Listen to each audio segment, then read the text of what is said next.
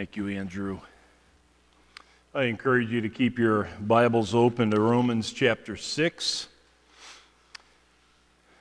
The Apostle Paul charged Timothy with the responsibility to stay in Crete and put the church in order. We talked about that a couple of weeks ago in Sunday school, and it certainly needed to be done, as was evidenced by Paul quoting one of the prophets from Crete who said this about his very own people. He says, "Cretans are always liars, evil beasts, lazy gluttons."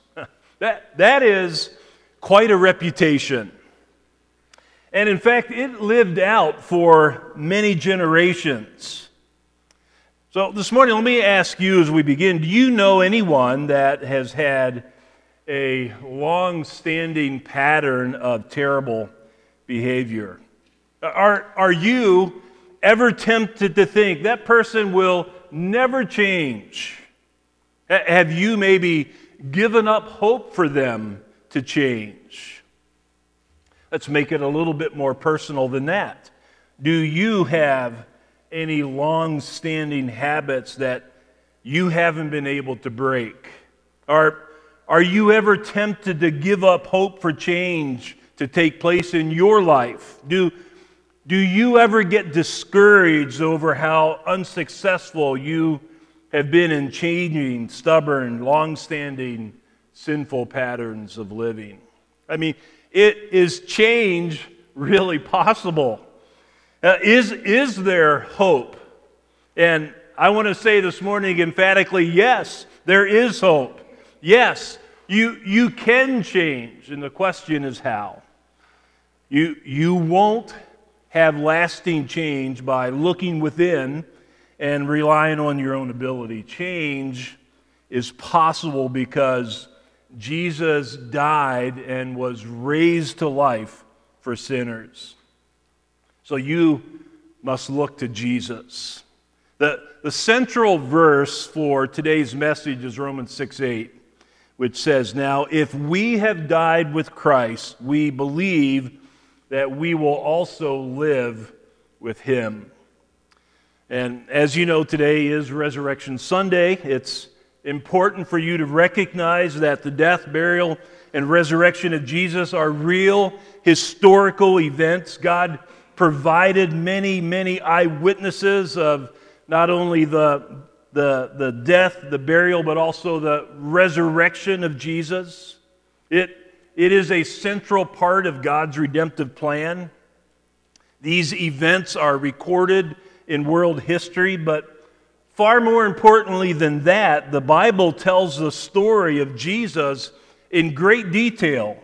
And the Bible is trustworthy in all that it says. God wants you to know with certainty that Jesus was born, He lived, He died, He was buried, He was raised to life, and He ascended to the Father's right hand where He reigns as King today.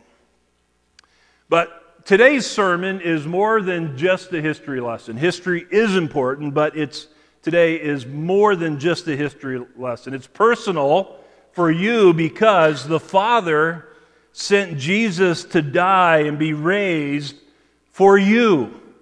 And so you change not when you muster up enough strength on your own to change, but when you die with Christ and are raised with Christ. You must be connected to Jesus. This being with Jesus or connected to Jesus is what theologians call union with Christ. And in Romans chapter 6, verse 4, your union with Christ is pictured in baptism. I quote, "We were buried, therefore, with Him by baptism into death, in order that just as Christ was raised from the dead by the glory of the Father, we too might walk in newness of life." So believers' baptism does not just picture the death and the resurrection of Jesus. Rather, it is a picture of your union with Christ in His death, burial, and resurrection. And by union, I mean you have a life-giving attachment or relationship with Jesus.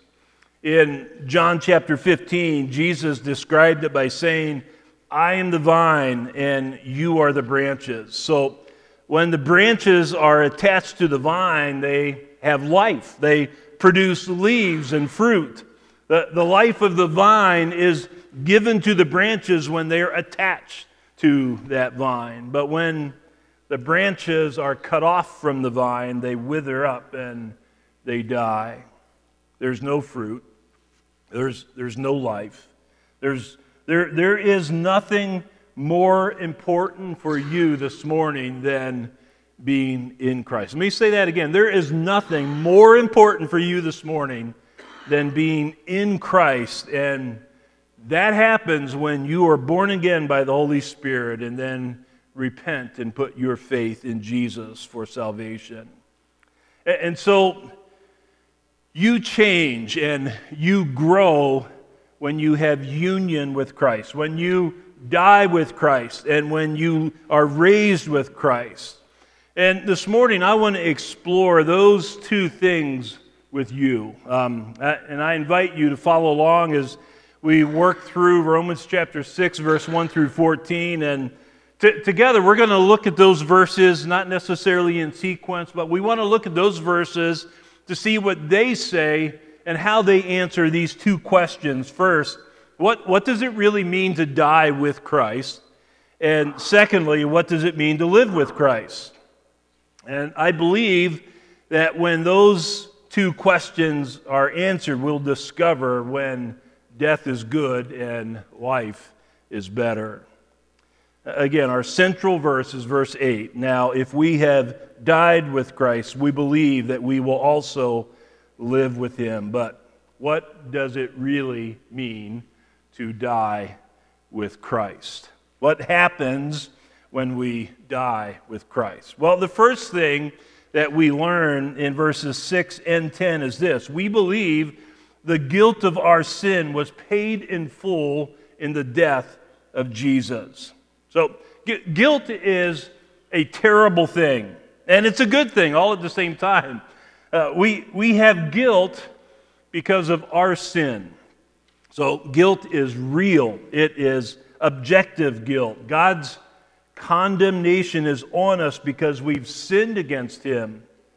Guilt is terrible because it's oppressive. It weighs us down. God's righteous hand is upon us in a heavy way. King David described it like this in Psalm 32, verse 3 and 4. For when I kept silent about my sin, when I kept silent, my bones wasted away through my groaning all day long.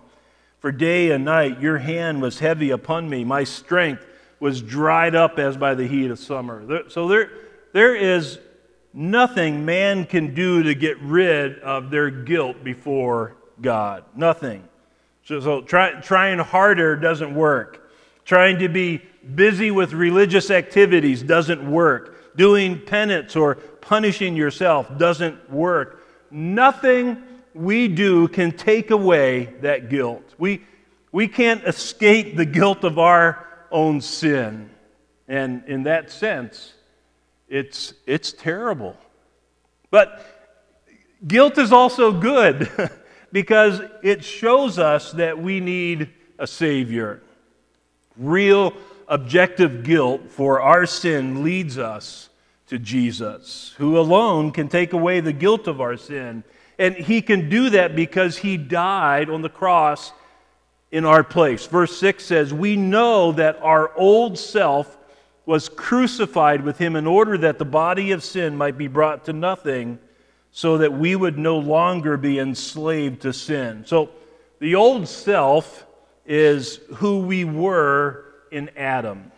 In the Garden of Eden, it was Adam that first sinned against God. So devastating was his sin that the guilt of his sin was passed down to the entire human race.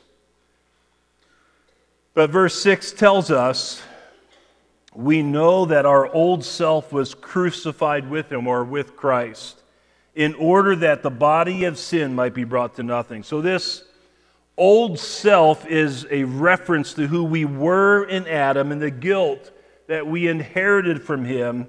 It's referred to often as original sin.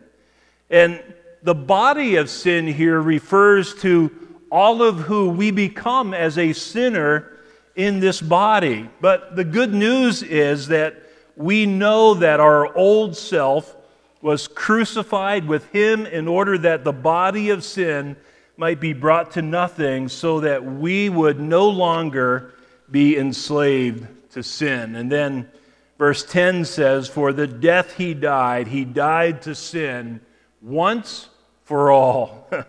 Jesus died on the cross to take away our sin. And Jesus doesn't need to continue to die. He doesn't need to continue to die daily or weekly or yearly.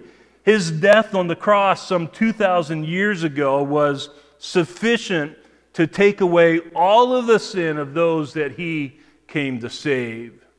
Through Jesus' death on the cross, the guilt of our sin is gone because our old self was crucified with him.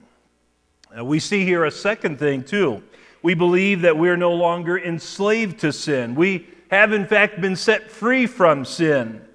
The end of verse 6 says, "So that we will no longer be enslaved to sin." And then verse 7 continues, "For one who has died has been set free from sin." So when the guilt of sin is still in our lives, we are enslaved to sin. We are held captive to sin. We cannot escape sin. But when our old self was crucified with Christ, we are set free from the guilt and the power of sin. Sin no longer has its stranglehold on our lives. And verse 14 says, For sin will have no dominion over you." So an unbeliever cannot say no to sin. If you're not in Christ, if you don't have union with Christ by faith, you are still in bondage to sin. You are enslaved to sin. That means you can't say no to sin. You can't change your behavior in ways that will bring glory to God. Can't do it. But if your old self was crucified with Christ, you died to the guilt and power of sin. You are no longer enslaved to sin. That means you can grow and change.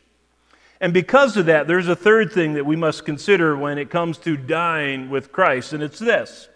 We believe that we should not continue to live in sin. Now, we know sin is a huge problem. And in the end of chapter 5 in Romans, Paul makes the argument that where sin increased, grace increased all the more. And that certainly is meant to be a wonderful and comforting truth, a wonderful promise. Though sin is great, God's saving grace in Christ Jesus is even greater than that. But sometimes critics of the gospel say this saving grace of Christ really just gives a license for more sin. And I think even within the church, sometimes people don't take sin as seriously as they should because they believe that God's grace will just cover their sin. But Paul asks the question in verse 1 of chapter 6, "What shall we say then? Are we to continue in sin that grace may abound?" And then he quickly answers his own question, and you can almost hear the indignation in his voice when he says, "By no means. How can we who died to sin still live in it?" And then in verse 12, Paul says, "Let not sin, therefore, reign in your mortal body to make you obey its passions." So, if we died with Christ, we died to sin. The guilt of sin is gone. The power of sin is broken. Therefore, we should not continue to live in sin. And really a helpful question for us when we're fighting the temptation to sin even as believers, we should ask ourselves the question, how can we continue in the sin that cost Jesus his life on the cross? Sin should not be an accepted way of life for the believer. Now, this doesn't mean that we'll no longer sin. But when we do sin, we will sin, but when we do sin, we repent of it. We will put off what is sinful and we'll put on what is righteous in its place. As Galatians 5 teaches us, we should walk according to the Spirit and not gratify the desires of the sinful flesh. We live by the Spirit, so we should keep in step with the Spirit. That means that we will say no, and if you are in Christ, you have union with Christ, we can say no to sin and to the works of the flesh, which include things like sexual immorality, impurity, sensuality, idolatry, sorcery, enmity, strife, jealousy, fits of rage, rivalries, dissensions, divisions, envy, drunkenness, orgies, and things like these. We should be seeing the fruit of the Spirit being produced in our life. So if the branches are attached to the vine, if we are abiding in Christ, love, joy, peace, patience, kindness, goodness, faithfulness, gentleness, and self-control should be growing in our lives. Our love for God and our love for people should be increasing. And our love should not be growing colder. We cannot settle for being lukewarm in our love for God and our love for people. Believers should never excuse sin. We can never say, well, that's just how I am. Certainly we can be creatures of bad habits, which can lead us to being lazy or fearful or harsh with our words or sarcastic in wrong kinds of ways or impulsive. I mean, the list can go on and on and on. And sometimes we have had bad habits so long that we begin to think, I can't change. That's the way that I am. It's far too common for people to say today, you just have to be true to yourself. Well, if that means that you're living in sin, then you really have to repent and change. And sometimes believers today form an identity more influenced by various personality tests than the teachings of Jesus. And I'm not saying you shouldn't take personality tests to better understand your tendencies, but never ever let the results of a test become normative for you. Don't let a personality test excuse sin in your life. And ignorance isn't bliss. You can't excuse a sin by saying, well, I didn't know. Ephesians 5, 8, and 9 teach us that we are to walk as children of the light. And the text then goes on and says, find out what pleases the Lord. That is our responsibility. In fact, listen to the armor verse for this month, 1 Timothy 4, 7, and 8. Have nothing to do with irreverent, silly myths. Rather, train yourself for godliness. For while bodily training is of some value, godliness is of value in every way, as it holds promise for the present life and also for the life to come. That idea of training yourself for godliness involves sweat. You work hard at it so that you know what God expects, what He deserves. So what does it mean to die with Christ? We believe that the guilt of our sin is gone. We are set free from sin, and we should not continue to live in sin. The second primary question this morning is this: what does it mean to live with Christ? And let me mention 4 things this morning. First, we believe we are now alive to God in Christ Jesus. Verses 10 and 11 say, for the death He died to sin once for all, but the life He lives to God. So you also must consider yourselves dead to sin and alive to God in Christ Jesus. So when we become a Christian, when we're converted, we become a new person. 2 Corinthians 5:17 says, "Therefore, if anyone is in Christ, he's a new creation. The old has passed away. Behold, the new has come." So we've been given, when we become a Christian, we're given this new identity. If we are attached to Jesus by faith, we're no longer a sinner. Being a sinner is no longer our identity. Now, don't get me wrong, we still sin, but that's not the identity that defines us. Instead, if we are in Christ, we're considered, the Bible says, a saint. That is, we're set apart and we belong to God. We are a Christian. We belong to Jesus Christ. We are a follower of Christ. We still sin, but we make progress out of our sin because we cannot continue to live in sin. Our lives are now lived with the person and the will of God at its very center of our heart's desire. That's what the Spirit of God wants to produce in us.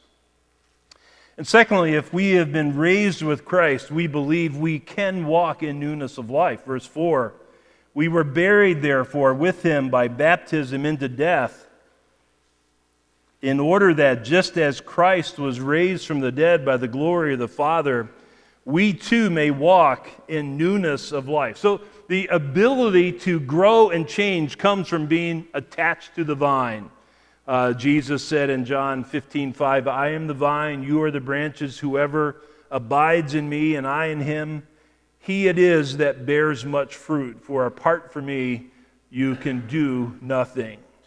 So I want you to know this morning that good fruit can be produced in your life, but it won't come from our natural man-made ability. We must be attached to Jesus, abiding in Jesus, obeying Jesus. Good fruit will come from the Spirit of God who is powerfully at work in our lives to transform us and to make us more and more like the very person and character of Jesus. And so we have to be people who are humble.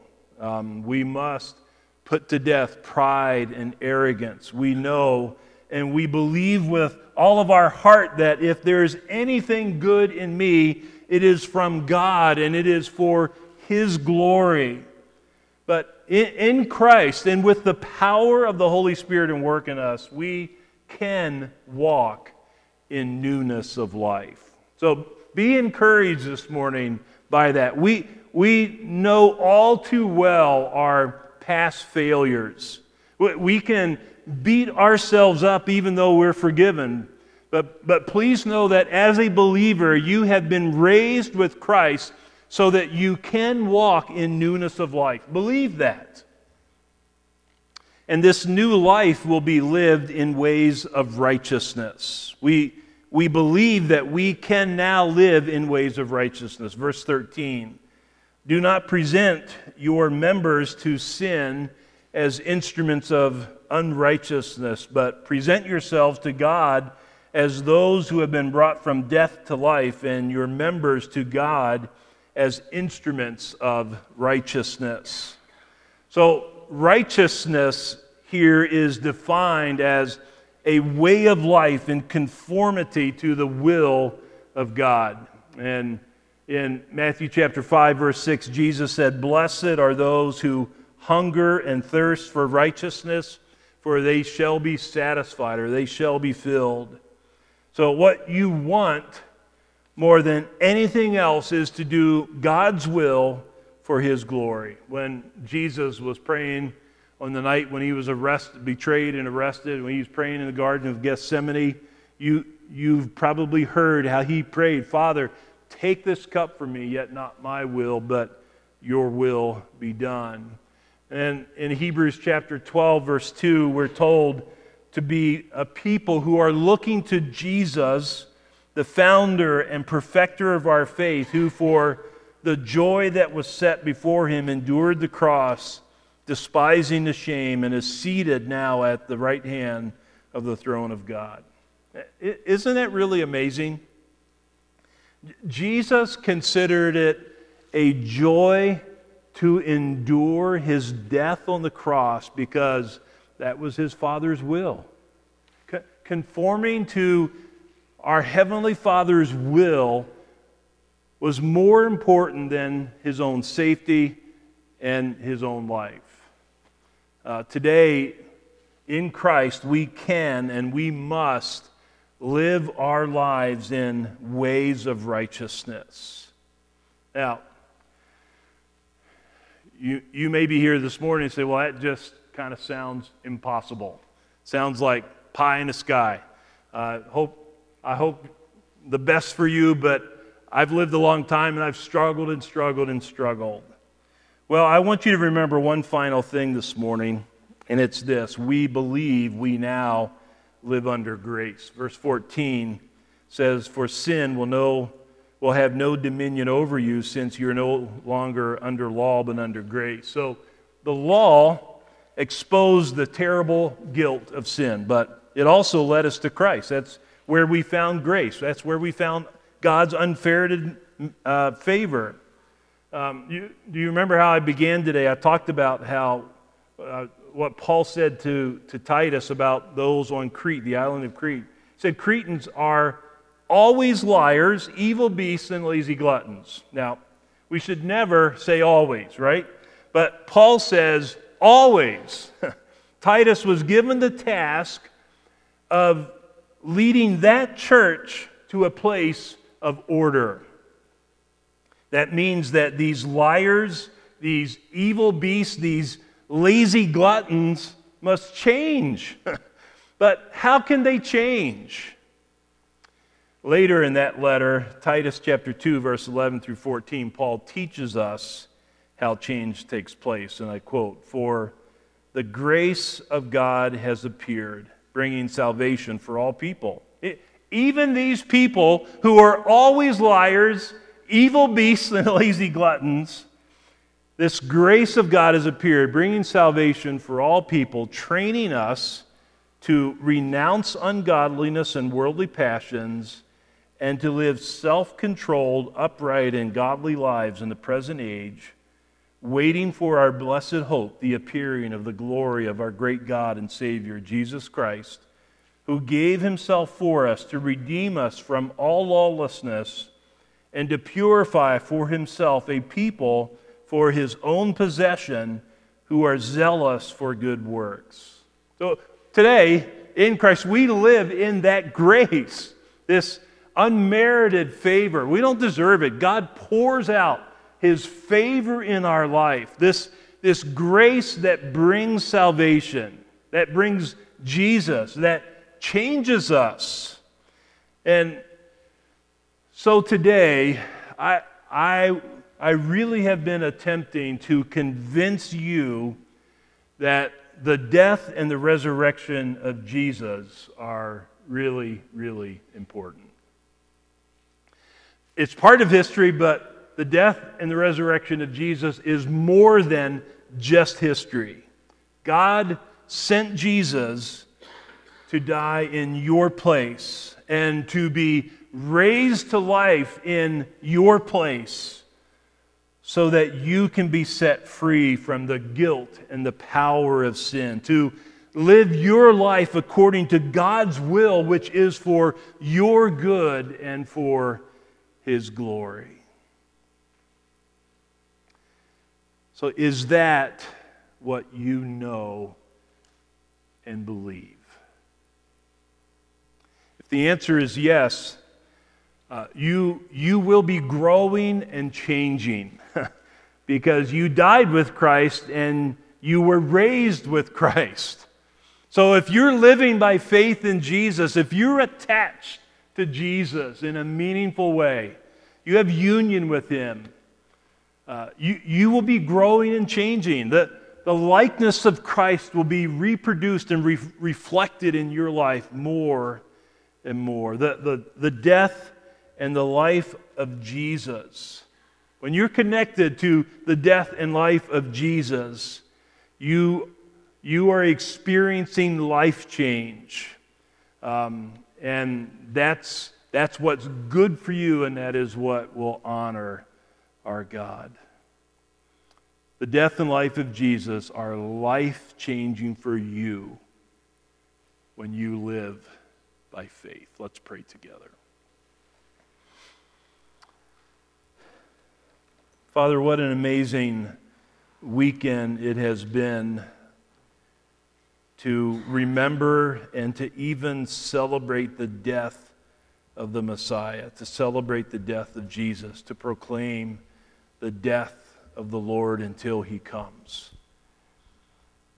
Thank you, too, for your word that reveals that Jesus is no longer in the grave, but is raised from the grave, conquering sin and death. But this morning, Father, we're particularly thankful for the way that you have worked in our lives so that you, by your Spirit, can bring us to the point where when we trust in Jesus, we can die with him and we can be raised with him so that we can be restored to a relationship with you and we can be changed. We can be in the process of changing. We can more and more reflect the beautiful character of Jesus, which is certainly for our good and for your glory. So thank you for this grace. It's unmerited favor. We don't deserve it, but you've chosen to love us. You've chosen to work in our life, revealing yourself to us. Thank you for the death and the resurrection of Jesus. And I pray, Father, that each of us here this morning would be people who know that and believe that and are changed by you. So help us by your Spirit, I pray, in Jesus' name. Amen.